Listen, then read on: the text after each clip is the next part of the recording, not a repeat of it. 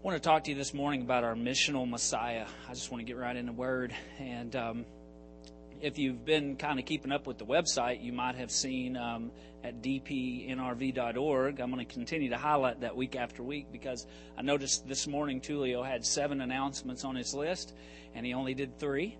And that means that you need to pay attention to the website, which is a really great place for information about what's going on in Dwelling Place. So I would encourage you to do that.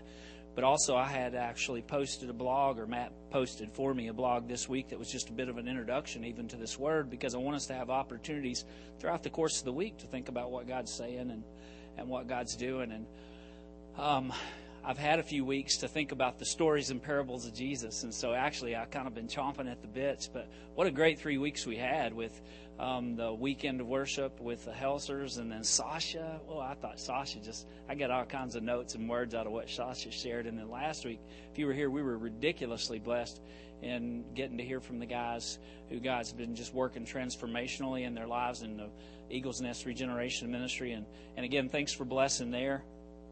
And we're asking God to bless you financially as you continue to sow. Here's what we believe. We believe that the Lord calls us to be stewards of everything that He's given us. And that when we pool our resources, not P-U-L-L, but P-O-O-L, pool our resources, we really are better together. And we have a project right here. So it's not our heart only to sow out in missions, but to sow into the mission of the church. So when you are faithful to give in the offering box that sits back there, I want you to know this, that it's, we're never going to have high back chairs on the stage, or we're not looking for fancy, we're looking for effective. That's what we want and hope to be.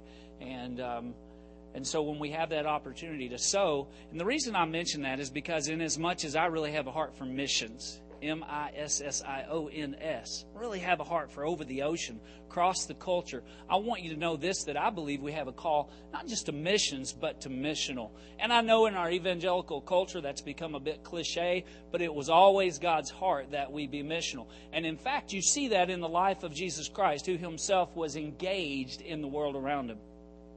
He crossed cultures. He did that. He couldn't cover the ground that we can cover, but there wasn't as much to cover at the time anyway. But he was very engaged. And in fact, you could say, some have said that the woman at the well in John chapter 4 was the first missionary, because she ran back to her town in Sychar in Samaria, and she was telling everybody the word that she had. But, you could say Andrew was the first guy, because Andrew went to Peter and said, "Come see this man. I think he might be the Messiah." Or you could say it was John the Baptist. But I would say that it was Jesus, because we know it's 307 days till Christmas, and we know that when Jesus came on Christmas morning, that was the greatest missional move ever made. That John wrote in John 1:14, as we studied this time last year, that the Word became flesh.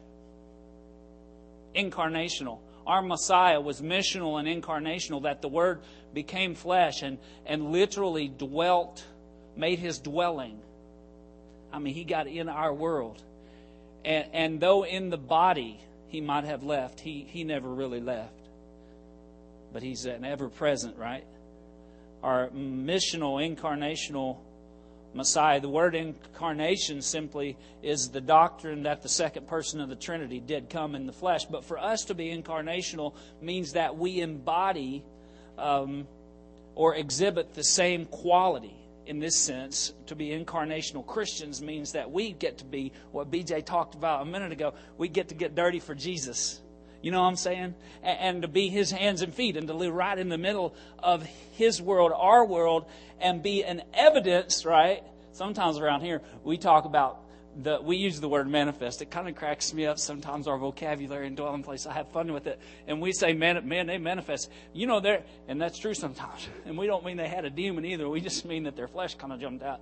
And I joke with people sometimes. They'll say, well, I was just manifesting I was fleshing out or something. And I told someone that's a good friend of mine once, I said, hey, if you got a name for it, that's still not a good excuse to do it all the time. I'm just saying.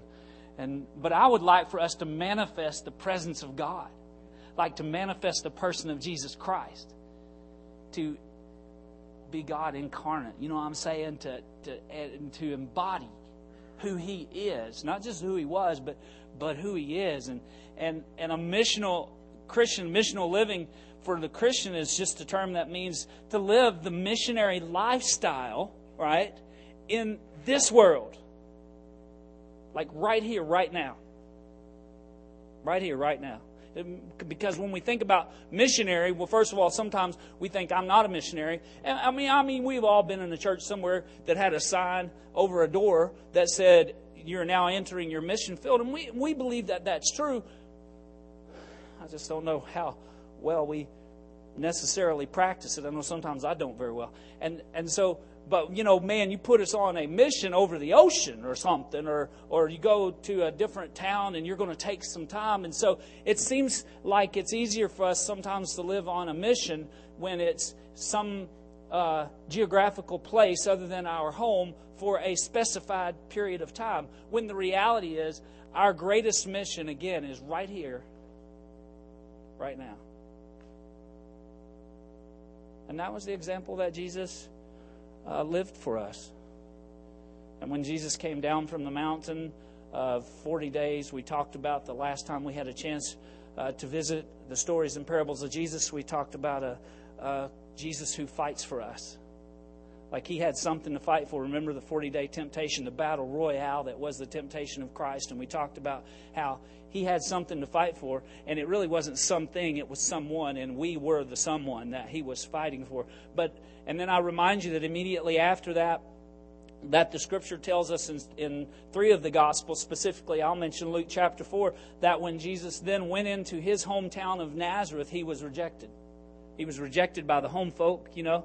It's not uncommon when you step out and try to live life missionally in your home land, your place of consistent connection, that people are going to think that's a little over the top. And I'm going to say to you that that's okay.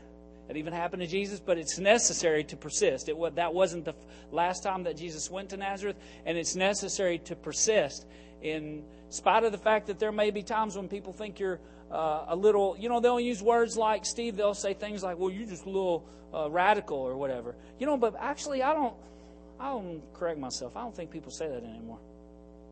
Or maybe I just stopped here and I'm not sure. I hope that I'm still radical. I hope.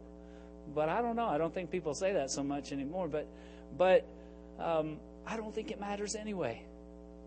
And then we know that Jesus, man, as he took off in his public ministry, the Scripture tells us in Mark chapter 1 verses 23 that one of his first encounters. Now understand this as we walk through the stories and parables of Jesus. I'm only going to say this week. I'm not going to be perfect chronologically.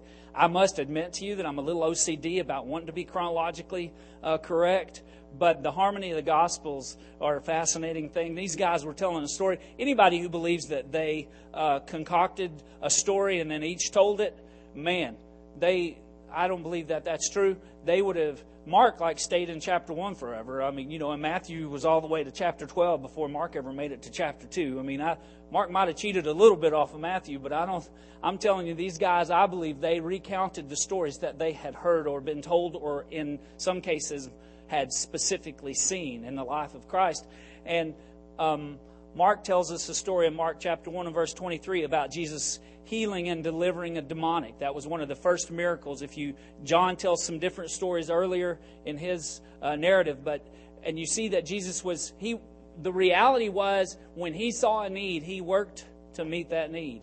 And then as he continued on his journey, we hear a story in Matthew chapter 8, verses 14 through 17. I'm telling you, Matthew was fast. He wrote a lot of details, so he wrote so much that whoever decided to set the Bible into chapters, you know, they spread him out quick.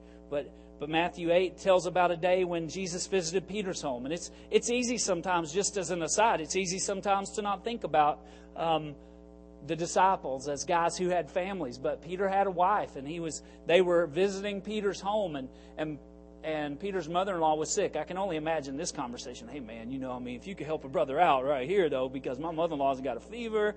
And, I mean, she already thinks I'm crazy for following you. But if you could make her well, that would really be great. I don't think Jesus needed encouragement. He's a healer. But the Scripture tells us that he healed Peter's mother-in-law, but there's really just two stories. There's lots of stories here. I've basically decided, talked about this last Monday in lead staff, but I basically decided that there are 273 different stories and parables. There aren't nearly that many parables, obviously, but if you break this down into little bitty pieces, Rob, man, we could be doing this for years. I mean, and I was thinking this was through May, so I can't possibly tell all the stories, but I want to focus on two stories today. Number one, I want us to talk about a story that's found in Luke chapter 5, verses 12 and 13. I want to read it, which says this: while Jesus was in one of the towns, a man came along who was covered with leprosy. Remember, we're talking about our missional, incarnational Messiah. The entireties of the Gospels are an account of a Messiah, a Savior, on a mission. And this is one of those stories. And when he saw Jesus, he being the leper, he fell with his face to the ground and begged him, "Lord, if you are willing, you can make me clean." Now this is interesting because we know that in first century Christianity, in the world that they lived in, it was necessary for a leper, when he was walking down the path, if he wasn't sequestered or quarantined to a leper colony, it was his responsibility, even when he walked down the road, to call out that he was unclean. But somehow Jesus' reputation must have preceded him in this story.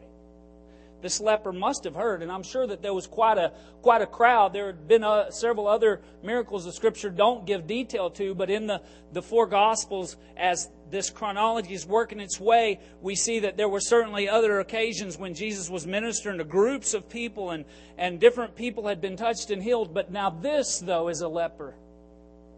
This isn't a fever. This isn't, even in Christendom, the belief that a prophet or a rabbi could cast out a demon. This isn't a demon.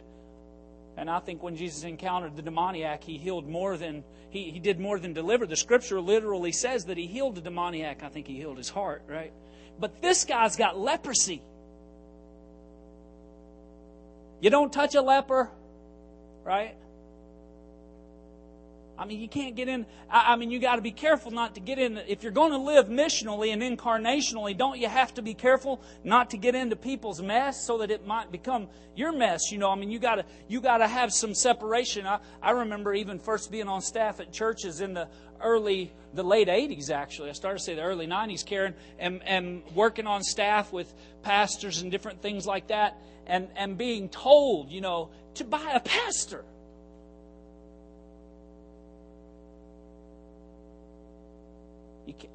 We're not talking about even like out the doors of the church. This was a perspective about connection with people in the body, your brothers and your sisters, being told by a pastor, you can't get too close to people.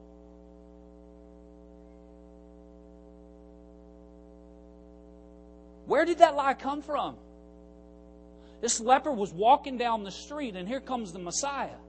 And he had heard, I don't know that he knew who he was, but he knew he was somebody. And he said to him, "You can make me whole if you will." And the Scripture says on this piece of paper that's flying all around, in verse 13, Jesus said, or it doesn't say Jesus said anything. Check this out. Jesus reached out his hand and touched the man. He did what? Church, excuse me. He did what?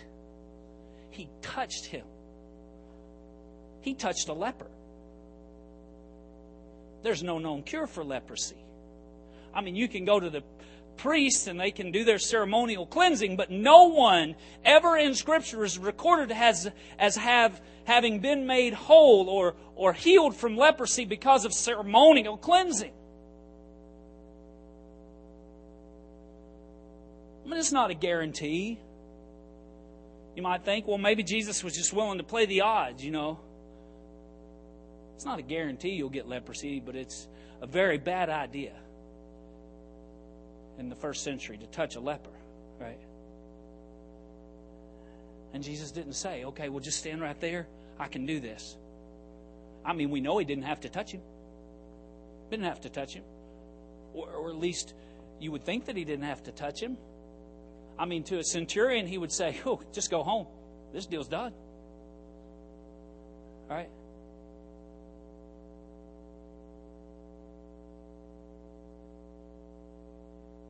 But the Scripture says, I want you to see this. This is called for emphasis. This communication technique right here, it's called for emphasis, church, because the Scripture says He touched him. Our Messiah was missional and incarnational, and we're called to be the same. He touched him. Can you imagine what the crowd's response was, Tom? I'm going to guess the disciples didn't jump in there and pray with. Hallelujah. Yes, Lord. I'm going to guess this was one of those moments. I mean, they're new. That He didn't have the full 12 maybe, even in this moment. We don't know for certain. He sets them in order a bit later, but there may have been more than 12 in that moment. There probably were a lot of people who were considering, hey, I want to be a disciple. I want to be a follower. Or maybe not. This guy's a little extreme. And Jesus reached out His hand and touched the man and said, I am willing. Be clean. And immediately the leprosy left him. But there's a lot more to that story. I encourage you to read it. It's great. But I want to say to you, and I bet I could ask you and you could say the same, but the times when I felt the closest to Jesus, honestly, and I can feel pretty close to Jesus in the church. But the times that I felt the closest to Jesus, or dare I say, the most like Jesus. Because we are made to be Christ-like, to be incarnational, to embody, right? And I feel like most of my life I have felt like I was a far cry from an incarnational Christian. Like that I was, and it always, I've said to you before, it always cracks me up when you're challenging someone about their walk, especially as it relates to loving, and they would say something like, well, I'm not Jesus. And I always want to say, well, really? Oh, boy. I will just assure you, I've never had to say that. No one's ever accused me of being Jesus. Because for the most part, I don't think I look very much like Him. But there have been times. And the times when I felt the most like Jesus were times like if you visited my Facebook page lately, there's a picture of me. There's a picture of me with a little girl from Naolau. And we were very dirty, weren't we, Amanda? And that little girl for 3 days, she was one of the kids that she's in the picture the first night, David, when you remember when they all came to watch us setting up our camp, and we were in Naolau around western Zambia, and we had all these Makua, they're not used to us fair-skinned folk, and we're drawing a crowd, and this little girl, she had all the bangles on, which were to cover her from demonic forces. They're pretty messed up. And I remember specifically she had all those white bangles on, and I a couple of times, I scare people a little sometimes, even Americans, with my friendliness. And so and everybody would run away. But it was maybe, I don't even know what day it was. I think I just said 3 or 4 days, but it really was probably longer than that. But it was toward the very end of our journey that I was sitting there probably showing Sylvester and Tweety on my iPhone. I learned that was a great way to draw a kid crowd. And somehow she ended up on my knee. And I am filthy. I was just dirty. I wasn't so fair complected, actually. And just the opportunity to hug her and hold her as a child of God. Or when I come in sometimes during the week and I get to go into the daycare, I guess I have a heart for kids. And I love to go, even on a Sunday morning, and lean over the half door. But during the week, I love to go lean over the half door and just talk to David. He's at the Tree of Life. I just love to lean over and talk to David. And when I do that, I always feel like Jesus says, this is something that I would do. Or when I was holding Given his first day at the orphan school, and his tummy's out to here, and it's questionable as to whether he'll live or not, and he most likely is HIV positive, but he's never been tested. And we had buried his brother a few days before, and he was very standoffish. And again, I conquered with the iPhone, and he's sitting on my leg, and all the other kids are trying to take his place, and I was holding him in tight, and now he's squishing into me because he realizes, hey, this guy's taking care of me. And he's so absorbed in what he's doing that he pees on my leg. And I felt so much like Jesus in that moment.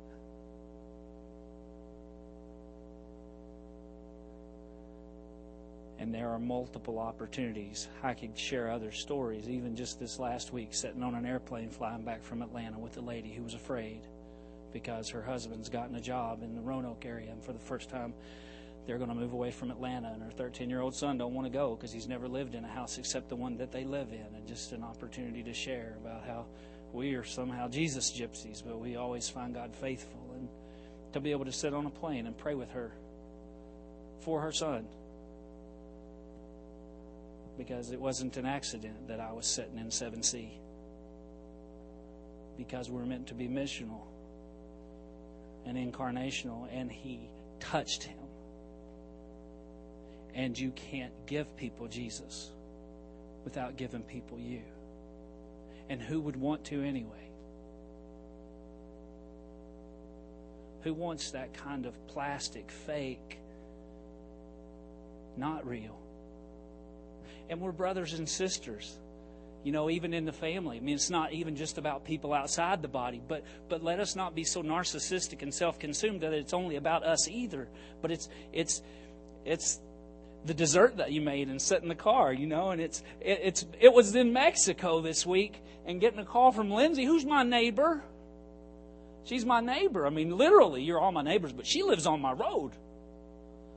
And I was sitting in a meeting and the phone, and it was Lindsay, and I thought, she doesn't know where I am, and so something might be wrong. And so I ran out and answered the phone, which doesn't make me special, by the way.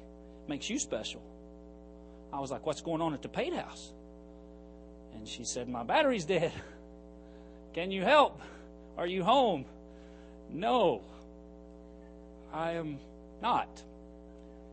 I'm in Puerto Vallarta, but I have Jacob's phone number because we're family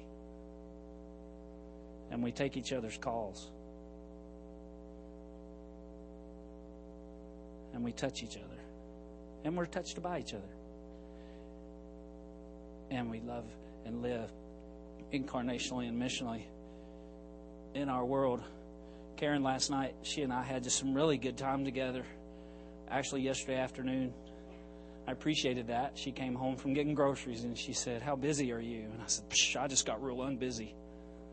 And we just chatted and visited. And she shared a story with me from a book that she's been reading. It was a story of a lady named Jan Coates, who's actually I went on to just research her a little bit. She's actually quite a renowned speaker. But Jan tells her testimony of how when she was 5 years old that she became, even probably younger than that. I don't know. I'll probably not do this story justice. I'll encourage you to find it online and read it. But she talks about how her mother was an addict. She was an alcoholic. And later they found out even she was schizophrenic. And so she had lots of big issues, and she was not in a safe place as a little girl. And she tells even about one morning when she was in kindergarten, coming into the kitchen, her mom's still in bed, and she had to get herself off to school. And she was trying to make for herself a peanut butter sandwich, and she pushed the chair over quietly so as to try and not wake Mom up so she could climb up on the cabinet and get the peanut butter. But she woke her mom up, and she came out with a belt and just started beating her. And she tells of even on occasion when her mom gave her some money for she was able to buy some chocolate on the way to school, but then when she got in the hallway, the hall monitor or patrol person took it away from her, and even as she walked away, she watched her eat it. And she just talked about different things that happened through her childhood and her teen years, and story after story of things that caused her to have a hate list, and God was on it, and just the hurt that she had inside. and especially for her mom. And eventually her dad divorced her mom, and she said he just didn't know how to deal with her. And her mom, was literally on the street most of the time. She was such an addict that even when she had a home, she hardly stayed in it. And she became so compulsive, she carried bags that she put food out of the dumpster in, but she didn't even usually eat it. She just kept it. And so she was just a disturbed lady. And she said one day she was driving with a coworker, and there was a lady walking down the side of the street. She hadn't seen her mom in quite a long while. And the guy said, "Hey, 10 extra points if you hit the bag, lady." And she said as the lady kind of turned and made eye contact, she realized that it was her mom. And she was mortified, and she just tried to steer away and make sure she didn't get seen. And she certainly didn't say to the man, "That was my mom." But her siblings had rented their mom, helped her get a governmental housing place, and she didn't know if she would even be staying there. But she was so bothered by what she had seen, and that she went looking for her, and she went to her mom's apartment. And normally she would, even if she came, she wouldn't really receive her, but she knocked on the door and she said, "Hey, Mom, if you're there, it's your daughter." And she said her mom in a good voice said, "Come on in, sweetie." And she welcomed her into her home. Now her home still had the bags around with food in it and kind of random stuff and things that they had bought for her mom that she had never taken out of the bags or boxes. And she was living in this, but she said that her entire demeanor was different. And she was coherent. And she told her daughter, she said, "I don't drink anymore, and I'm not on any of the drugs anymore, and I've met Jesus, and He's delivered me." And she said, "I want you to go with me sometime to meet my family of people who have helped me." And she said she always said stuff about being off alcohol. She never played a Jesus card before, but she always talked about that. So when she said that was sort of a new low of, yeah, and also Jesus. And so she said she called her bluff, and she said, "Sure, I'll go with you sometime. When do you go?" And she said, "Well, we need to leave right now. We're going to be late." And so she went with her, and they went down to the local Salvation Army.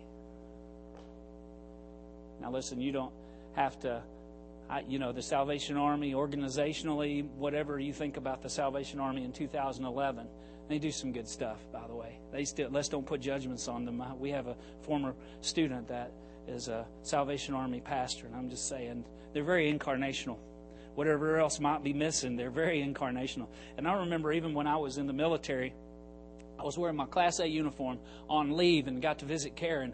And I was wearing my Class A uniform, and I went into the the restroom at the park that we were at.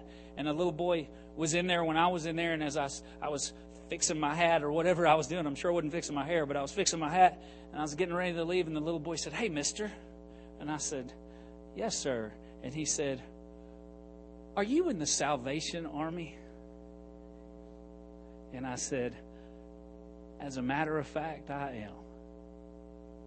Because we were all in the Salvation Army. But she said as she sat there that day that the people that were there treated her mother like she was the most important person on the planet. And that they welcomed her, and they were anxious to meet her as her mother's daughter. And they talked to her about how great her mom was in front of her mom. And they spoke life to her, and they brought her a plate and got her at her normal seat.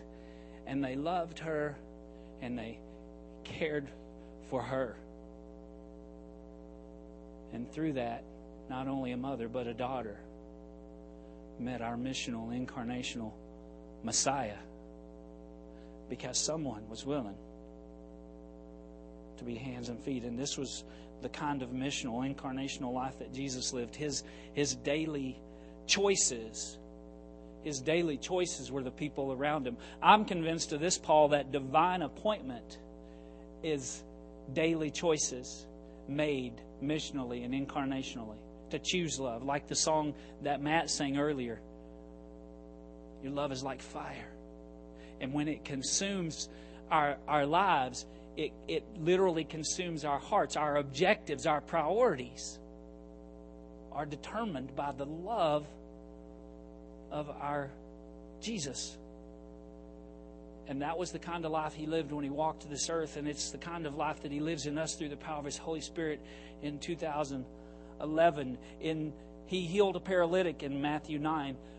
He encountered Zacchaeus in a tree. Or when He He never missed anybody, I guess is my point. We'll come to this story later. We actually have an artist in the church who's doing a rendering of this particular story. But when the woman, even with the issue of blood, and he was on his way and he was busy and touched even just the hem of his garment, he was so aware of the people around him. Makes me want to be like Jesus. It's not even just that, though, church. It may be that you're here today and you feel like you've been missed. And I would say, no, you have not. No, you have not been missed. Because Jesus doesn't miss anyone. He's very intentional. Even when there were two blind men, in verses 27 and 31 of that same chapter of Matthew 9, Jesus saw them when they couldn't see Him, and He healed them. Or 3 of the 4 gospel writers tell us of His healing a man with a withered hand. And finally in Matthew 12, 9 through 14, Matthew just said it this way. This is the first time in his gospel he just kind of finally gave up on it. But he said in Matthew 12, he said, Jesus healed and ministered to multitudes. But the truth is, He healed and ministered to multitudes one at a time. And the entire time He was living and loving, He was calling. Isn't that amazing? In the middle of all of that, He was always calling. He was calling people to wholeness, and He was calling people to service at the same time. He's calling us to wholeness, and He's calling us to service. Look at the fishermen that He called in Mark 4, or Matthew 4, Mark 1, Luke 5, John 1. In Matthew, he calls Matthew to his own destiny in Matthew chapter 9. And I think that's there maybe in a handout that you have. Or finally in Matthew chapter 10, he puts in order the diverse dozen. That would be His most close disciples or followers. But and it wasn't just that. He was consistently calling people and sending people. So it was always both for Him. And He's still calling people to wholeness and service today. The mission, He's calling people to mission, to incarnation, I love this, to the power of the multiplication of a grace-lived life. Right? He's calling people to the multiplication of a grace-lived life. I think that there's an understanding that we need to have, that there's nothing wasted with Jesus. I was just as I said, I was in Mexico this week, and it was actually a good trip, so don't feel sorry for me. I wasn't really excited to go, because if you got to go somewhere like Puerto Vallarta, you'd rather go with your wife. So to be honest with you, during the day, when I wasn't in meetings, I mostly was in my room reading and working. But it was cool. I did what I do when I travel alone. I put a towel over the television and put my Bible in front of it, and just try to make sure that there's a consecration of holiness in my heart. And I had some good God time and some good journaling, and the Lord definitely redeemed the time. And I serve as a volunteer on a missions board, basically, and I'm area director, but I volunteer in that capacity. And one of the men that I've had an opportunity the last several years to interact with is a man named John Bueno. I had never met which is a good name for a guy that ministered as a missionary in Latin America, John Bueno. But I met his wife for the first time this week. Her name is Lois, and she was quite a character. She was a hoot, actually. She was raw, and she was real, and she talked about what it was like to live on the mission. But John is 72, just about to turn 73, and he's been the international director for this missions organization that I've worked and walked with for 19 years, and he's just he's interesting. He's an unassuming. I say this for your benefit. These are not wasted words. He's an unassuming kind of guy. You wouldn't, in an interaction with him over coffee or anything, you would not necessarily assume any great thing had happened in his life or through him. He is not a dynamic speaker, but he is great. I hope he will come here someday, because he's great to listen to, because he has so much to say. But he's retiring from this particular post. I assure you he'll still be doing stuff from now till Jesus comes back. But he shared a story, because the thing that John and Lois did with the most of their lives was they started a ministry in El Salvador called Latin American Child Care. In fact, you can check them out online. It's an incredible ministry and organization. But it started in 1963. We were sitting around some tables for dinner the last night that we were there, and David Lee, our U.S. Liaison for World Missions, said, "Hey, John, why don't you tell everybody, in case someone has missed getting to hear about how you and Lois really started Latin American Child Care." And so he shared, he said, we were in El Salvador. I was fresh out of Bible college, and Lois didn't actually graduate. He was 23, she was 20, and they took off to El Salvador. They drove from California. Lois was hilarious when she was telling about it. She said, I didn't know what I was doing.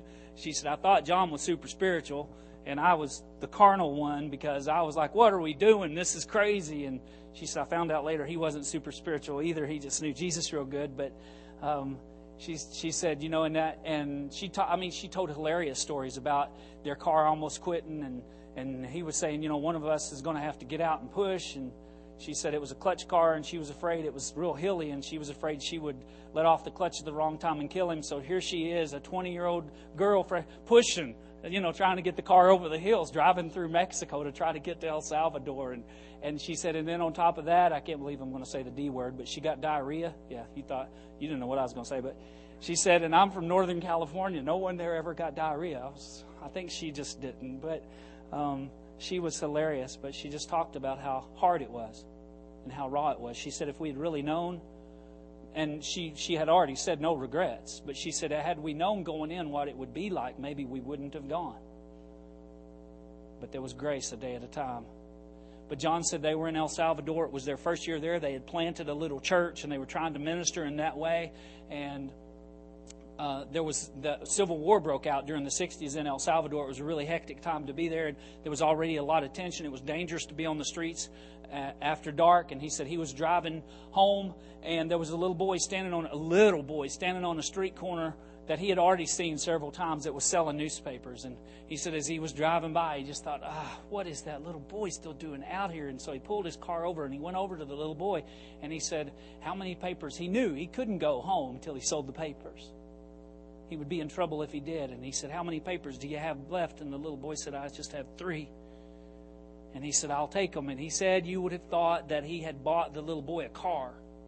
Like he just threw like a little Latino party, and he was happy. And he took off running home, and it was just amazing. And he said, and I'll use my words to describe what John communicated, but he said as he was driving home, that was maybe the most like Jesus he had ever felt.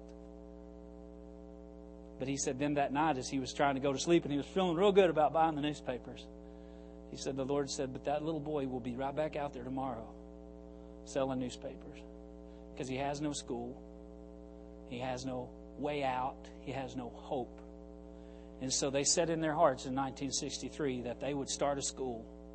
There's very few schools of any kind, certainly any quality in El Salvador, in the poorer areas. Just private schools, government schools were not accessible even to the average kid. And there were bazillions of kids on the streets. And so they started a school. And eventually that one school, and it's not just a feeding program. They do feed kids breakfast and lunch, and they help kids in that way. But it is the number one elementary education program in El Salvador, non-governmental program.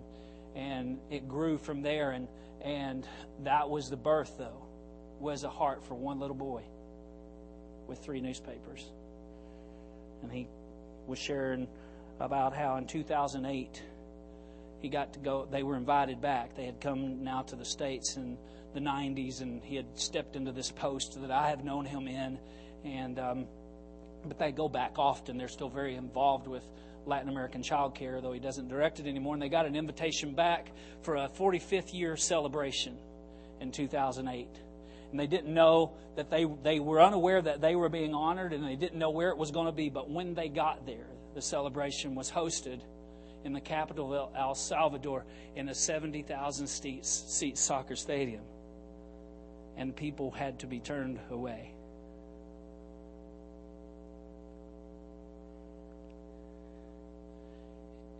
And even this week when he told this story, he cried.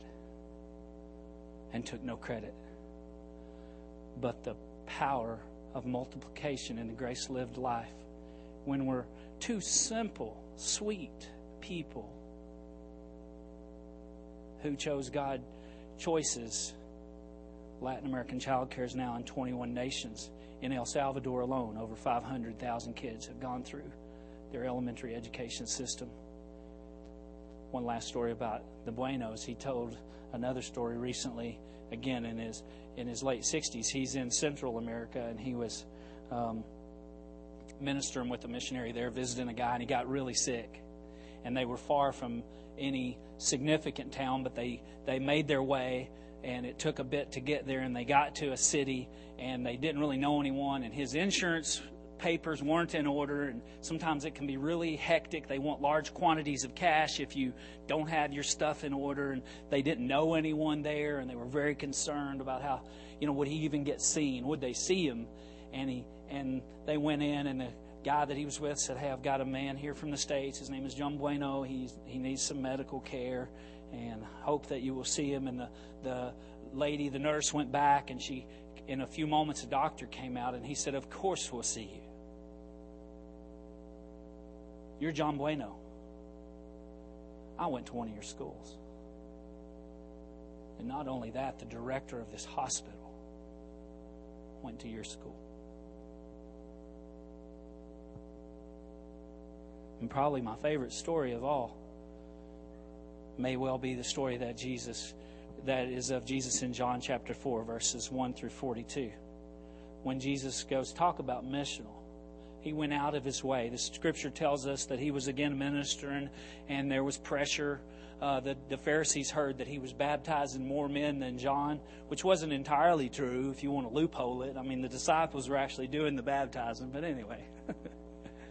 And it wasn't time for Jesus to be crucified yet. So once again, he headed back to Galilee. And the scripture tells us that he had to go through Samaria. I'd like to point out to you that geographically it did make sense, but he didn't have to go through Samaria. A lot of Jews would have avoided the city of Sychar, but Jesus didn't. And the disciples, as we know, went on into town, and Jesus took a seat by Jacob's well. And the Samaritans were people of disfavor simply because they were mixed race, which is ridiculous, obviously. A hate that God's not in favor of. And Jesus sat, and this woman comes in the middle of the day. It was the 6th hour. She comes for water.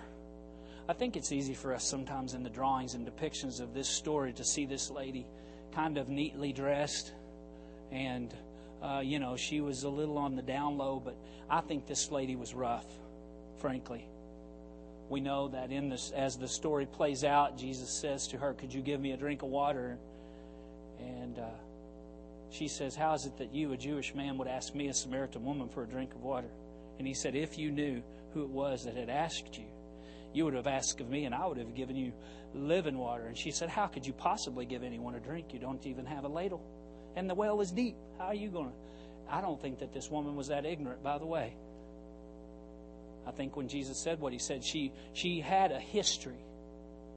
Maybe that's some of us today, but she had a history in the church.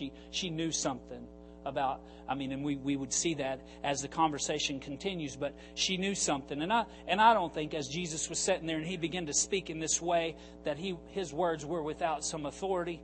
And I think maybe even in this moment she began to wonder, was this the man that she had heard about? Certainly his fame had been going ahead of him, and I wonder if she wondered, who is this guy? And so she baited some questions herself as a cynic, and she said, "How are you going to get anybody a drink of water? You don't even have something to dip it out with." But she knew he wasn't talking. He said, "Living water."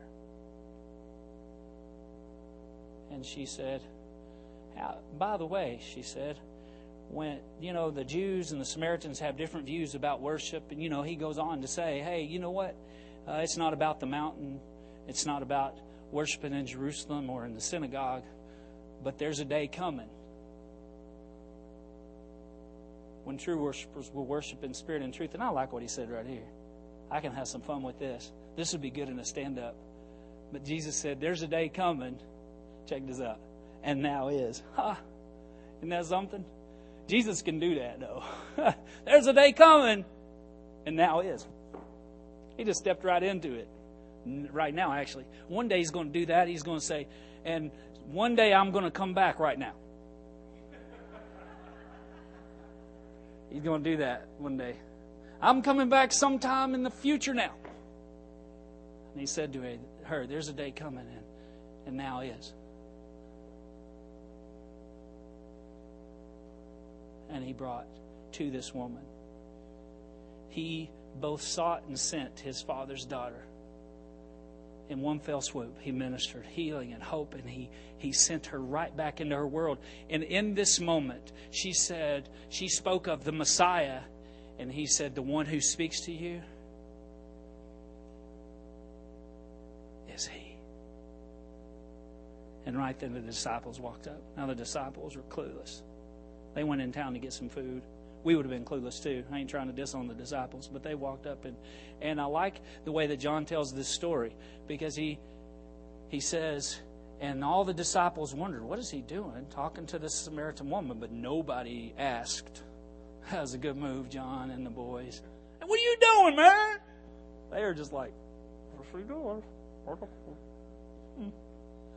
And the woman left her jar and ran into town and told everybody. And as the story plays out, she went on. People did come back, and they entreated him to stay, and he stayed 2 days. And the Scripture tells us that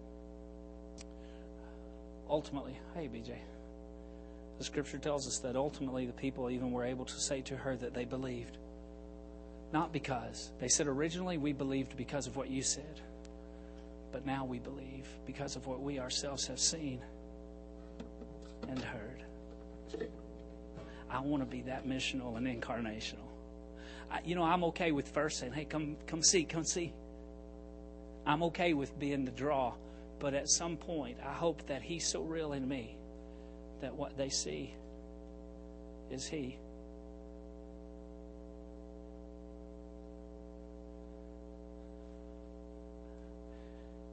BJ's going to sing a song over us. And it's a song by 10th Avenue North. And I was listening to it after I had an opportunity to pray with the lady on the airplane. She was kind of dozing off. And I turned on a little music there. And I've heard this song before, Bobby. But not right after I read John 4. Because the Holy Spirit wrote this song about this lady. And about us, who also have been saved and sent.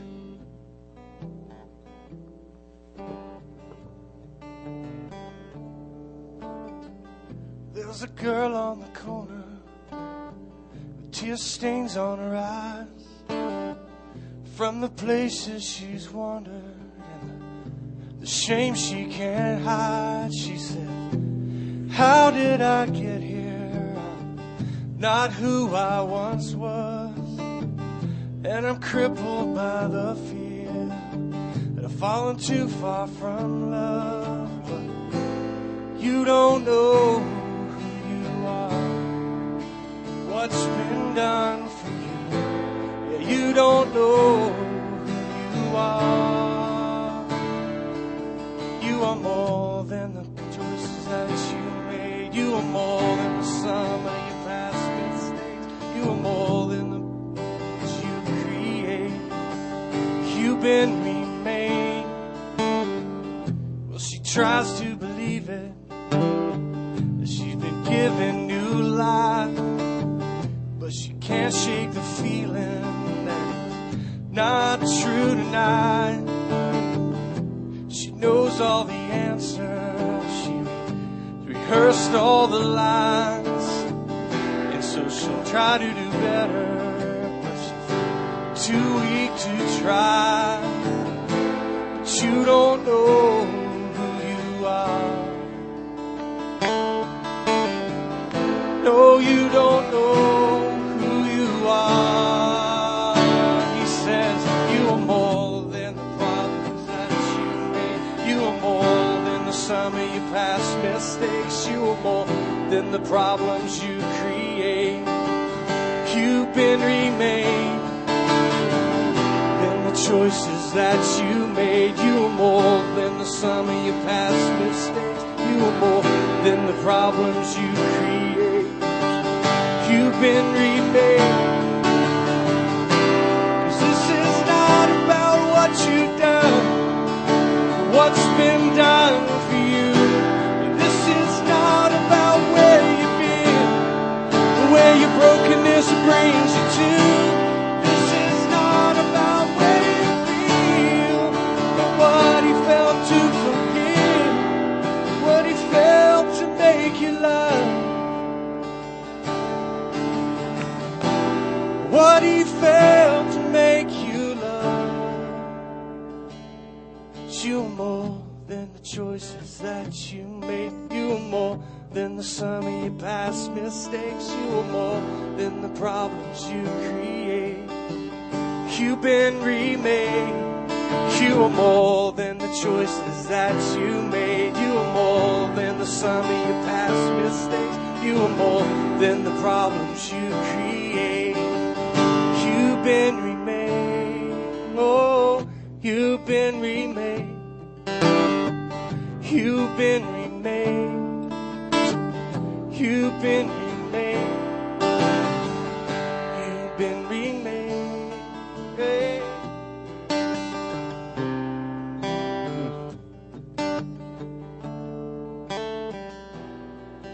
And of course, the truth is, our missional Messiah came for each of us. Aren't you glad you were on God's to-do list? Like the woman at the well. He came looking for you. How does it feel to be found? I think it feels very loved. If you can't sense that love this morning, then I pray for you. I hope for you. In fact, I call to you, and I wish that you would come. In fact, right now, I would just say that this area is open, and if you would want someone to pray with you, you can come and kneel across this front. And that's a right now invitation. Right here. Right now. And for the rest of us, maybe for you it's just, maybe it's a prophetic moment for you to say, maybe again, maybe to renew, right, your willingness to walk out your mission. His mission, rather, right? John Bueno, he was kind of as a closing thought. And again, this was a very casual kind of a conversation. But he was just talking, again, just such a soft-spoken, kind of on the down-low dude. But he just randomly made this statement. He said, how can we... He just looked at her and said something to the effect of, it's not like we're just retiring from this post, but not from life. And how can we not go? And he said this. He looked at someone else over here and he said, I mean, have you read Matthew 28?